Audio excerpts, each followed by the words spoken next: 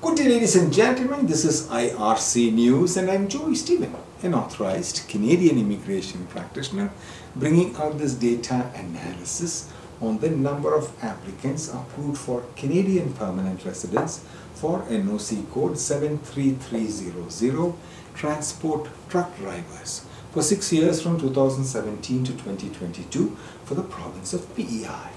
Today is the 27th of August 2023 and I am coming to you from the Polinsys Studios in Cambridge, Ontario.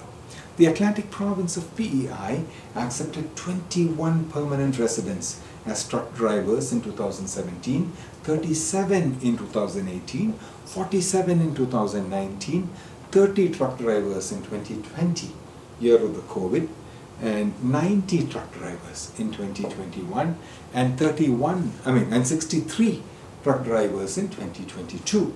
We are discussing about Canadian permanent residence figures for NOC code 73300 transport truck drivers for the province of PEI. The total for 6 years until 2022 was 288. If you have experience in NOC code 73300 and hold the job title as a transport truck driver, and you're interested in learning about the process of participating in Canadian federal or provincial immigration program for the specific NOC code, or if you require assistance after being selected, we encourage you to reach out to us, myar.me/contact-us.